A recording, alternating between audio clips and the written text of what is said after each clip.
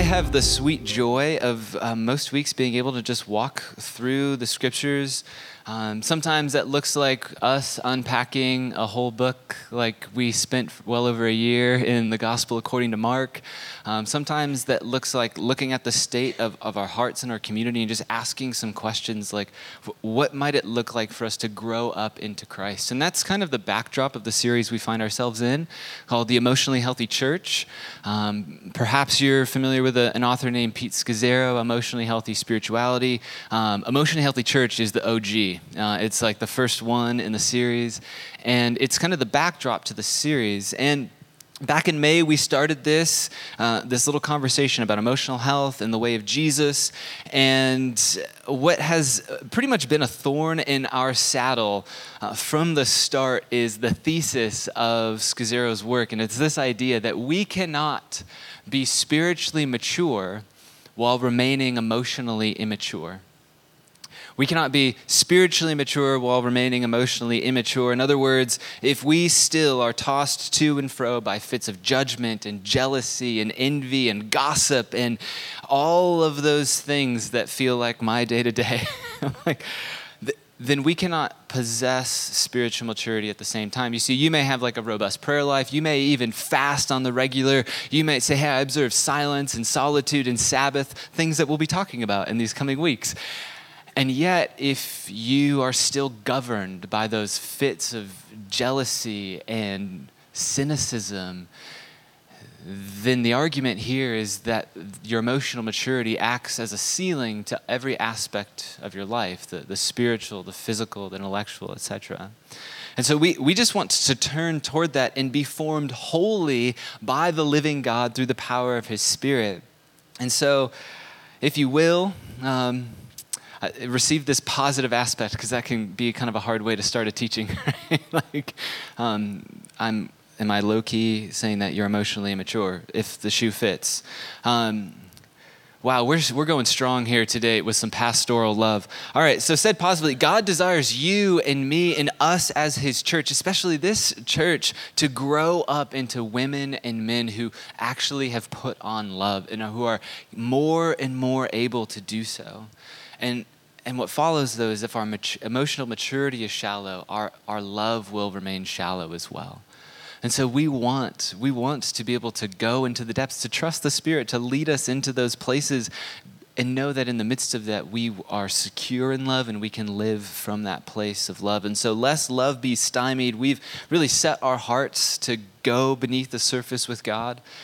That's kind of this central image throughout this whole teaching series, is this idea of an iceberg that, it's about 1/10 of the iceberg that remains on the surface, and the bulk of it, 9/10, is beneath the surface. And so, lest love be stymied, we've set out to go to those beneath the surface layers of our hearts, and with God, just asking the Spirit to search our hearts and to lead us into healing so that we might increase in emotional maturity and emotional health, which around this time, perhaps you could recite it back, but we just have this little definition of emotional health, which is as follows: to increase in our capacity to notice, name, and attend to and love the things going on in and around us.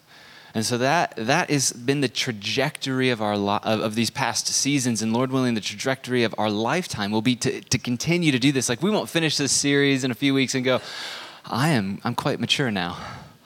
On to the next thing. It's a lifelong process, and yet there's this movement where we may go down to the depths, and yet the question is, okay, how do I actually continue to live? Because do you just keep going deeper? And there are some seasons, right? There are some seasons where it feels like you will not get out of the depths, and it still is wise to ask the question, how? If I'm secure in God's love, how do I live out of that? And so this last week, this week, and next, we're just going to attend to that simple question of how? How can it be that I live from a place of emotional health with Jesus? And so we have 3 simple responses that are not comprehensive. They're just pathways. And the first is silence. Today we're going to talk about solitude, and next week, Sabbath. And so to unpack this a bit more, if you would, you could flip or tap your way on over to Luke chapter 15. If you're new to the Bible's table of contents, no shame in the table of contents game. So Luke 15, and if you're able to just honor God with our bodies, would you please stand with me as we read God's word? There's something powerful about being able to respond with our bodies, not just to hear, but to then receive the information and then to activate that. And so Luke chapter 5, starting in verse 15, this is what we read. Yet the news about him, that is Jesus, spread all the more so that crowds of people came to hear him and to be healed of their sicknesses. But Jesus often withdrew to lonely places and prayed. This is the word of the Lord. You may have a seat. So before we get into the passage, just to ask you a quick question. When I say phantom vibration, do you know what I mean? No. Linnea says no. Okay, well, it's that feeling that you get that your pocket is vibrating. It's this feeling that like an alert, a call, a text has come in, and so then you take your phone out to check it, but no, there is nothing. Your home screen is blank. Now, do you know what I mean when I say phantom vibration? How many of you, just by a show of hand, no shame here, how many of you have done this? Yes, okay. We are in for it. I thought this was just another kind of Urban Dictionary, slang term to describe our compulsiveness and minor digital addiction. But as I started reading more about this phenomenon, this is a legit medically researched diagnosis. This is phantom vibration syndrome. Welcome to church. Dr. Robert Rosenberger, who studies the impact of technology on the humans, he says this: though through bodily habit, and I just thought this was a remarkably simple but profound statement, through bodily habit, your phone actually becomes a part of you, and you become trained to perceive the phone's vibrations as an incoming call or text. And so due to these kinds of habits, it becomes really easy to misperceive other similar sensations. In other words, we have habituated ourselves to pay attention to what our cell phone is asking us to pay attention to. And that can be good, and it can be indifferent, and it can be challenging. Similarly, philosopher and professor Dallas Willard, who, if you've been around the Gateway Church for a while, you know he's like a mainstay, a pathway to all things spiritual formation is Dallas Willard.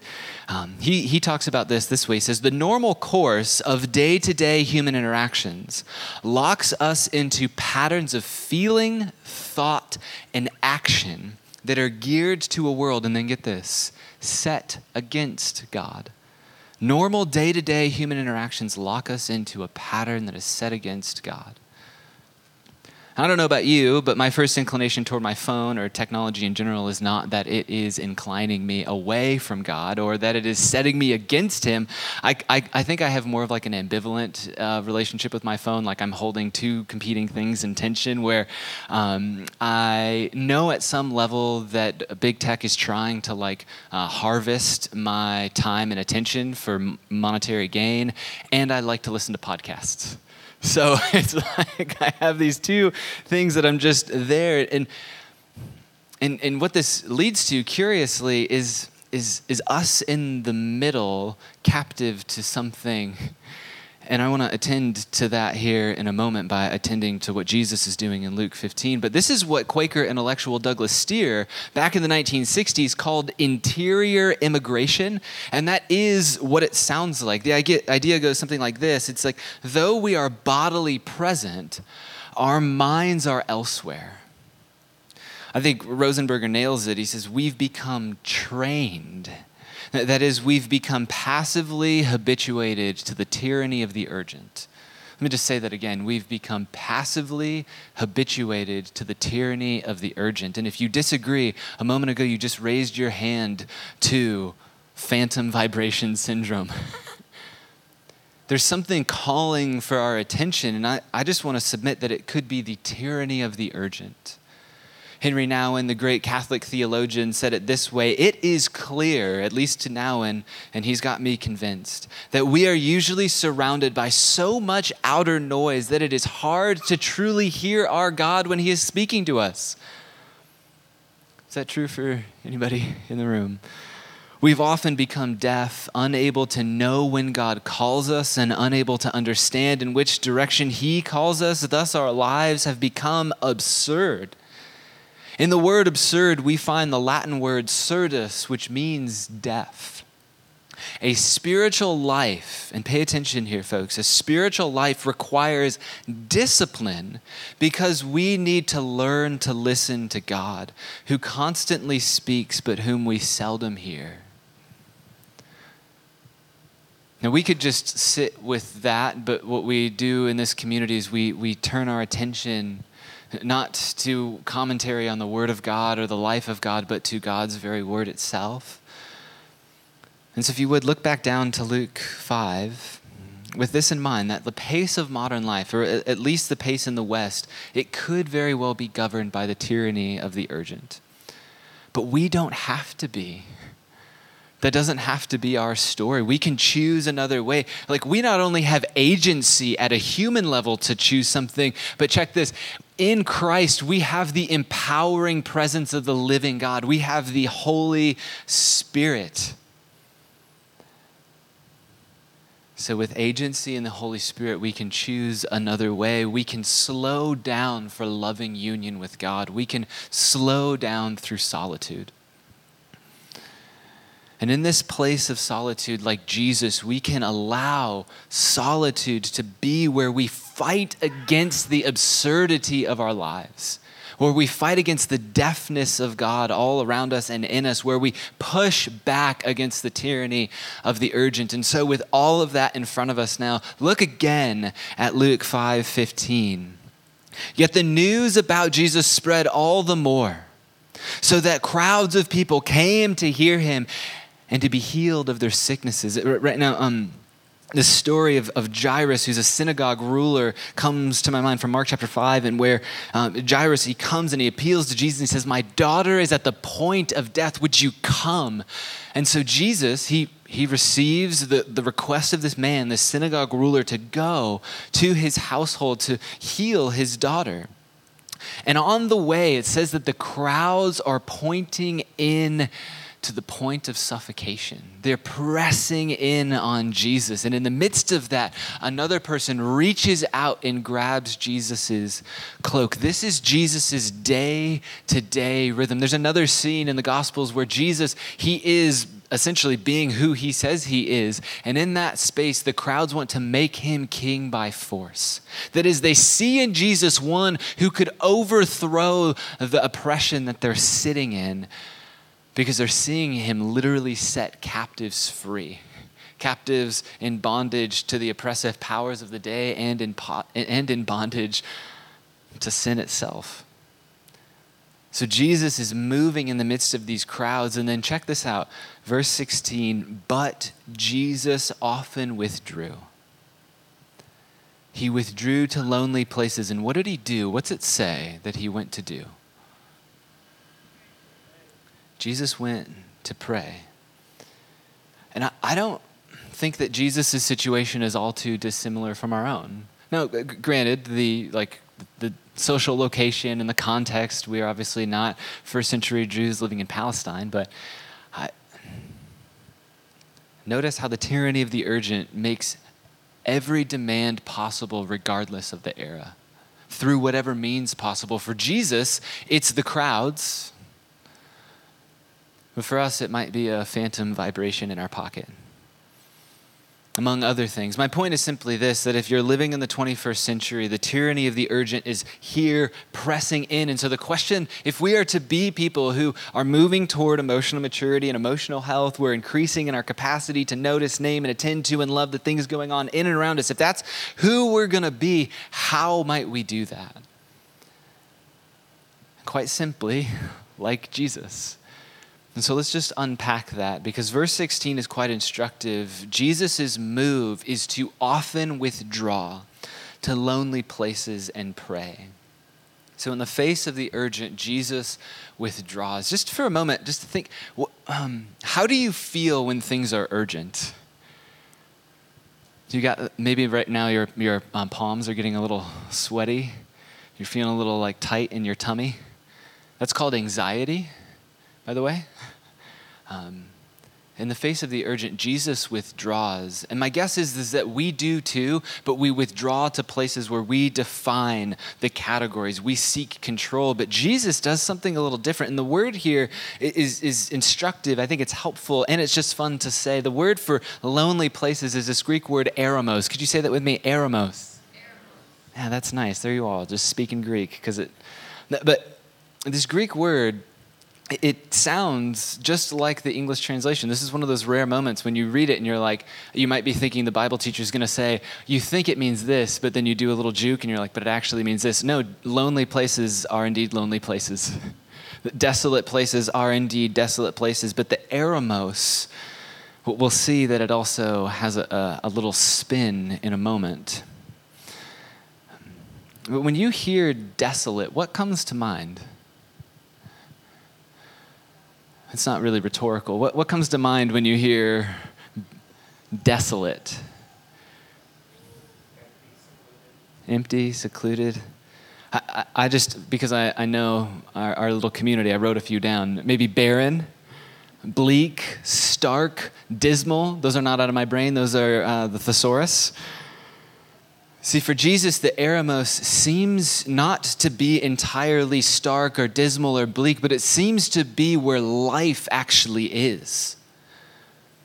His withdrawal is not passive, it's actually active and intentional. And here's how I get there. Like, how does Jesus do this? How does this become a place of life? Well, it's that last word in verse 16. Prayer. Jesus withdraws from the hustle and bustle of the crowds to cultivate intimacy with the Father. By the way, that is a simple, not comprehensive, but a simple definition of prayer, is to cultivate intimacy with the Father. And Willard, kind of channeling the great tradition, he unpacks this so clearly, at least to me. So listen in to this and follow along. In solitude, we purposefully abstain from interaction with other human beings. And some of you are like, yes, I've been waiting for this teaching to abstain. Now yes, okay. We purposely abstain from interaction with other human beings, denying ourselves companionship and all that comes from our conscious interaction with others. We close ourselves away. We go to the ocean, to the desert, to the wilderness, or to the anonymity of the urban crowd. This is not just rest or refreshment from nature, though that too can contribute to our spiritual well-being. And listen in here. Solitude is choosing to be alone and to dwell on our experience of isolation from other human beings. More concretely, Ruth Haley Barton says it this way: solitude is when we intentionally withdraw to give God our full attention. So in the tyranny of the urgent, I have an impulse to withdraw, but it's not to give God my full attention. It's to distract from this urgent pressure of the moment. Jesus withdraws for life. He withdraws from the distraction of the crowds to give his full attention to his Father in heaven. And Jesus, this is where we actually see another way to live. And then I imagine, even for the most introverted among us, the one who, this is like for those in the room who relish their quote unquote me time. I imagine that in your me time, you encounter the moment where you have curated in your mind the scenario. Your roommate is going to be out, and so you have the book in mind. Maybe even you have like some, like a diffuser. You're diffusing some essential oils because you're, I don't know, an evangelical Christian or something, and you felt guilty for not buying it from your mom or your aunt, and so you're like, okay, I got my oils diffusing, and I've got some nice I got my book. I got a rug. Maybe it's a little chilly outside. The whole scene is curated, and you get there. And then you're like, oh gosh, was that my phone? Oh no. And you're sitting at these moments, and all of a sudden our mind is racing and we can hardly be there. What is that? But why is that the case? Why is it that we want solitude, but then we get there and it's almost like it feels suffocating to be in that space? As Richard Foster phrased it, he is just a beautiful thinker on all things spiritual discipline. He calls it fear. And it's so helpful to hear that named as such, because I was trying to identify that, and I was like racking my mind doing these mental gymnastics of what is that? Why do we feel that? And then those simple 4 letters, this one word, fear. And he describes it. It's this fear of becoming unimportant or unneeded, insignificant, or useless. And so we want the solitude, we want the me time, but to give our full attention to God, even in the midst of that, there's this fear that we might be useless. And so we avoid withdrawing lest we be forgotten. And again, Willard, I would say for the win, he says this: solitude, like all the disciplines of the Spirit, carries its risks. And he says this might sound kind of odd, but tune into this. Because in solitude, we confront our own soul with its obscure forces and conflicts that escape our attention when we're interacting with others. Just pause right there. Have you noticed how adept, like how good you are at being who the person you're talking with might want you to be? Or how you, think about this, have any of you interviewed for a job recently? Or just think back to the time when you had interviewed. You put on a persona of sorts. You make a resume, you present yourself in a certain way, and maybe that's more formal, but I think we do that in informal ways. Solitude rips all of that away, and there it's you before the living God, and in the midst of that, solitude is a terrible trial, for it serves to crack open and burst apart the shell of our superficial securities. It opens out to us the unknown abyss that we carry within us and discloses the fact that these abysses are haunted. Now, maybe that's a bit wordy for you. It's a bit wordy for me. I guess that's all of Willard's writing, so don't start with Willard. Hit up Adele Calhoun, who will read it here in a moment. But as I think about that interior tension of coming to that moment, I mean, this is a short passage, Luke 5:15 and 16, the tyranny of the urgent, but Jesus withdrew. Did he feel that tension? These are the questions we get to ask, not have to, but we get to ask this of the scriptures. As we become students of the word, we come to those moments and we go, what did that feel like? What was that like for the crowds to be pressing in? Have I felt that in this season? Willard goes on, he says, we can only survive solitude if we cling to Christ there. And yet we find of him in that, what we find of him in that solitude enables us to return to society as free people. So I think that's the mystery of this thing, is at least for me, I'm not necessarily conflict averse, but I'm negative feeling averse. I don't want to feel the bad stuff. And so I think I can do challenge, and yet if it's somebody who I know already ruffles my feathers, I might want to steer away from that because it might evoke some negative feelings. And so I don't really want to feel that. And so it's this different type of withdrawal. But what I'm encouraged by here is, at least in Willard's assessment, when we go to this place of solitude, this intentional withdrawing to give our full attention to God, there we will actually find him. What if you came to church today just to hear that you can actually find the God who we know and love and call Jesus? Would that not just expand the horizon of your life? Whether you're 25, 35, or 85, just to know that in this very moment, in this very season, you can find God and be found by him. But it might take intentionally withdrawing and giving your full attention to him. Because that's the place where we can actually be free. Jesus intentionally moved away from being important, from needing the significance of the people around him. And because of that movement away from significance, he actually goes toward freedom. That's like the upside down move of the kingdom of God. And it can be really easy to try and map like Jesus' life onto our own rhythms as though like he just needed a breather from the crowds. So I don't know, this whole solitude thing might just be a bit overplayed. This seems like more interpretation. Like these are 2 verses, Kyle. How are you getting all of this? Well, you see, I'm not the first person who's come to these things. And when I say great tradition, I'm talking about the 2 millennia of followers of Jesus who have said, how do I follow Jesus, be securely situated in his love, and then live out of his love? How do I do this? And person after person looks to Jesus intentionally withdrawing and says, I too must curate in my life a time and a space to withdraw, to give my full attention because I want to be free. Paul will say in Galatians that we are free. And but if we're free, why doesn't it often feel like that? See, this is not an isolated moment. In fact, this is where we get to the eremos again. We get to this lonely or desolate place. These were for Jesus his first eremos were the 40 formative days of his life. 40 formative days of solitude. Check out how Adele Calhoun in her work on solitude describes this. And this is a lengthy quote. I just want to quote her at length because it would be silly if I just tried to rephrase it. So she says it better than I can. So if you're an auditory learner, close your eyes. If you're visual, track along. No doubt Jesus intended to commune with God alone, but he also encountered the tempter in that desert place.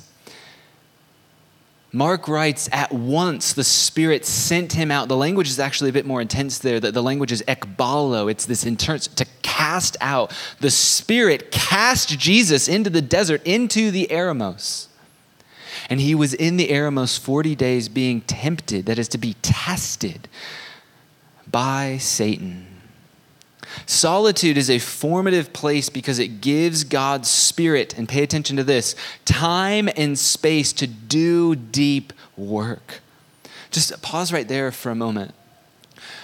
I have noticed myself praying with great fervor for God to do a certain thing. Those would be like, maybe it's in my life or the life of this community, whether it's intercession or petition, but like to do this deep work.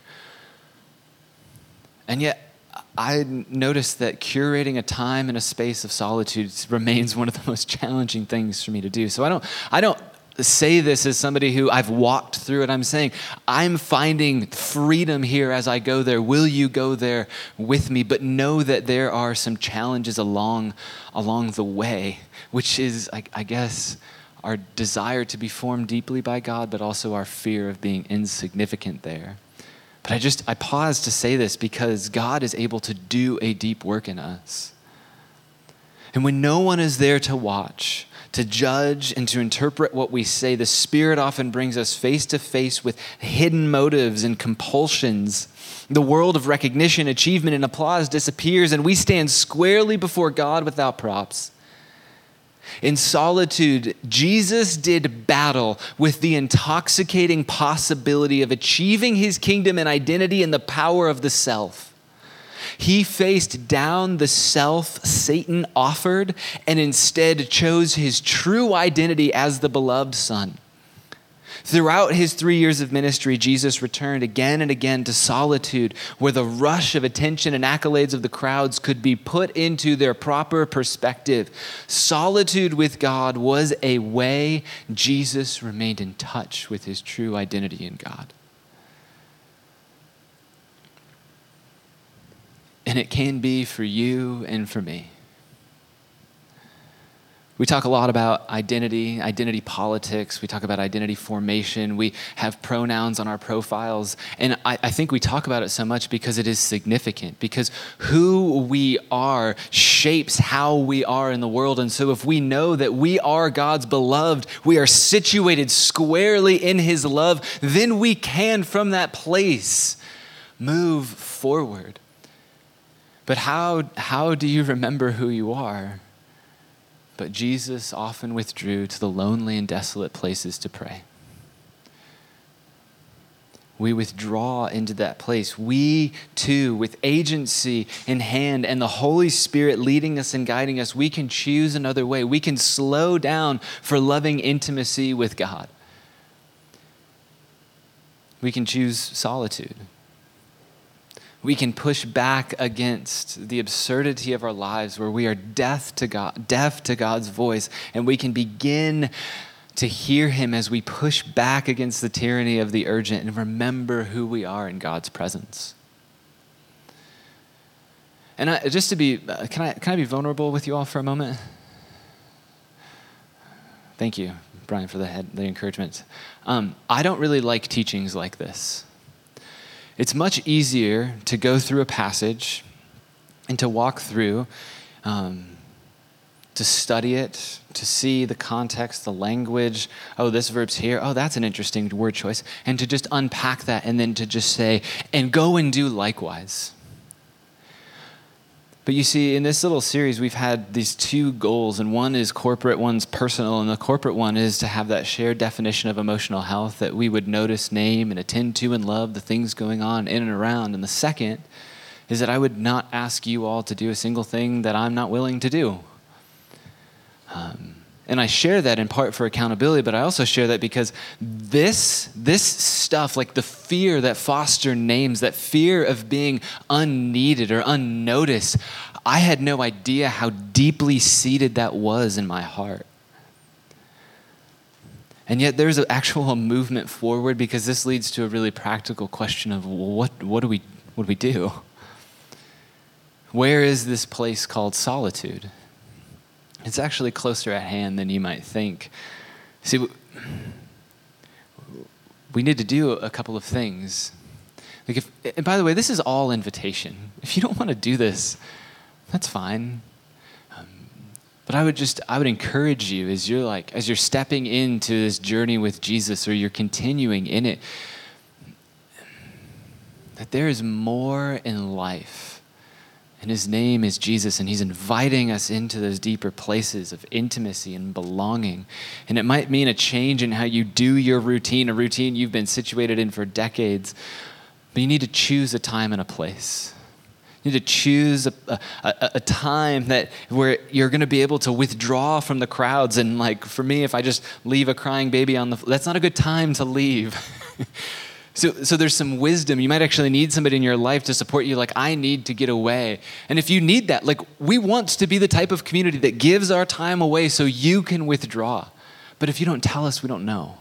So I'm like asking, please tell us what your needs are. If you can't do this, we want to help you carve that time out to curate that in your life.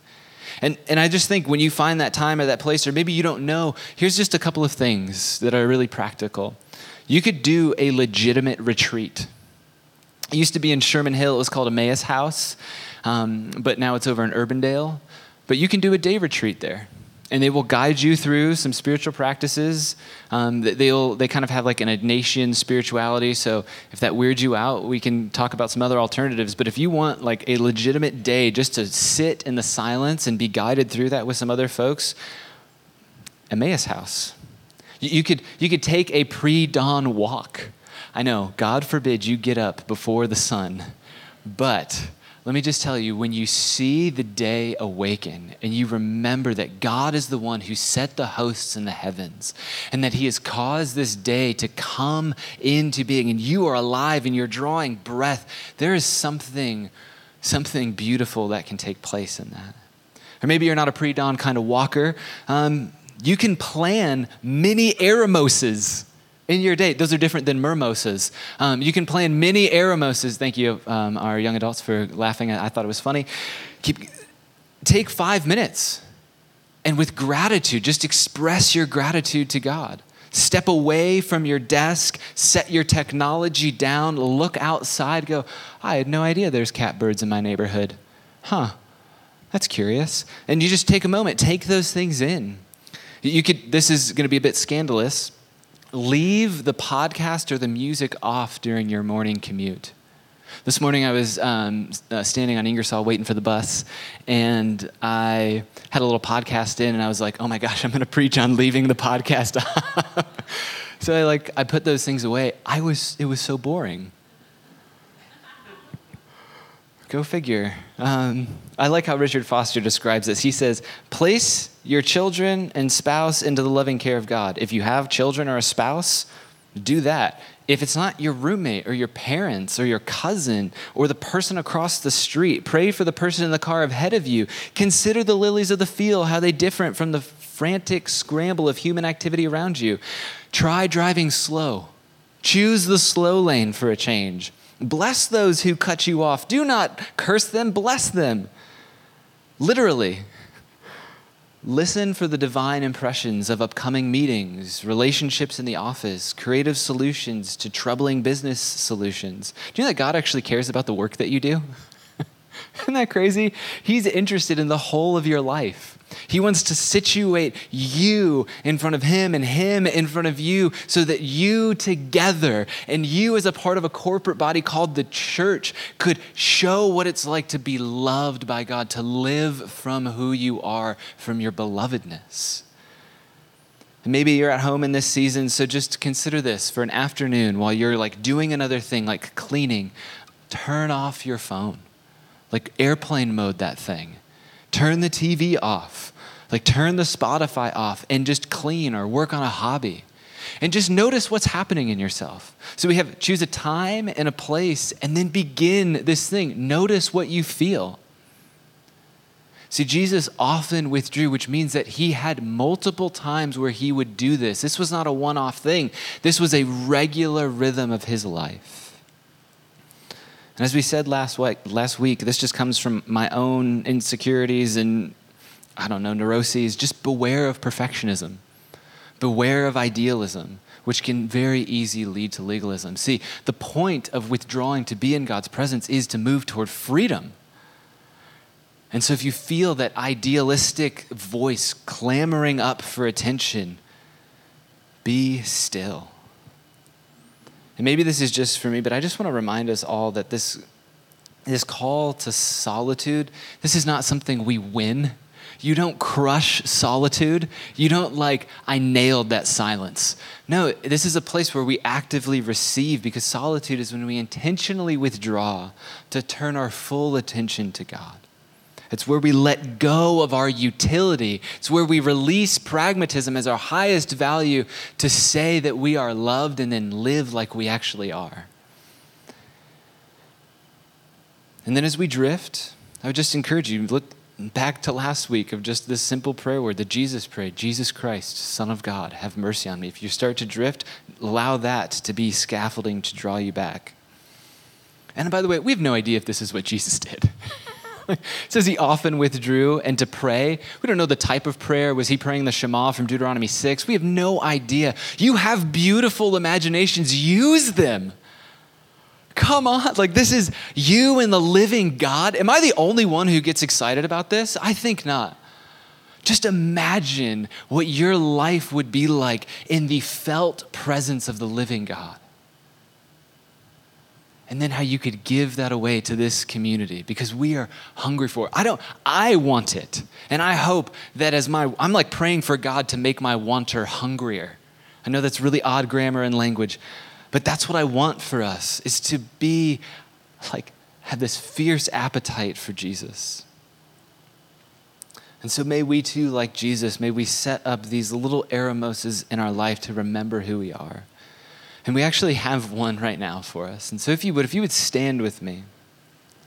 This is what we do as a community. We draw our worship through singing, worship through the word, the call to worship, the confession, the assurance. And we come to this place of the bread and the cup to remember the love of God poured out, the body of Jesus broken. And so I would just invite you. I'd invite you to take the bread, to take it in as your spiritual food, to remember that God's love was so vibrant, so persistent, so all-giving, that he actually gave himself over to death, even death on a cross. So would you take the body of Jesus and remember his goodness?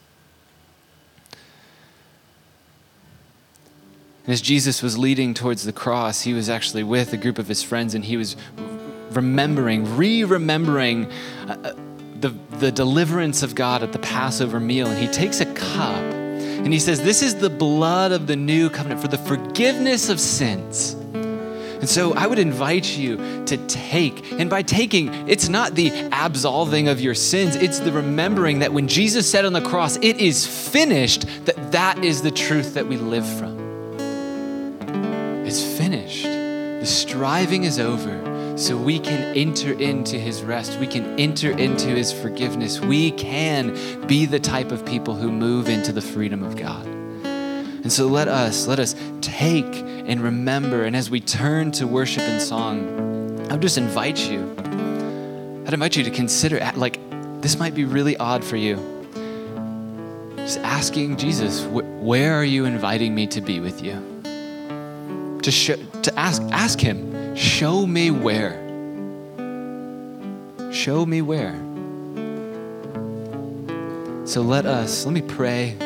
Let us continue to worship. Holy Father, we say that you are good and that your love endures forever. We thank you for your loving kindness, for your faithful mercy, that every day we can receive what you are offering. So as we turn to you, as we ascribe worth to you, would you help us? Would you help us to not rid ourselves of ourselves, but to be more truly who we are, to remember the love of the Father, and perhaps for the first time ever, or the first time in a long time, would you, Spirit, would you pour the love of the Father abroad in our hearts so that we might know that the hope that we have in you, Jesus, it does not put us to shame, but it holds us secure. So come, Holy Spirit, we pray.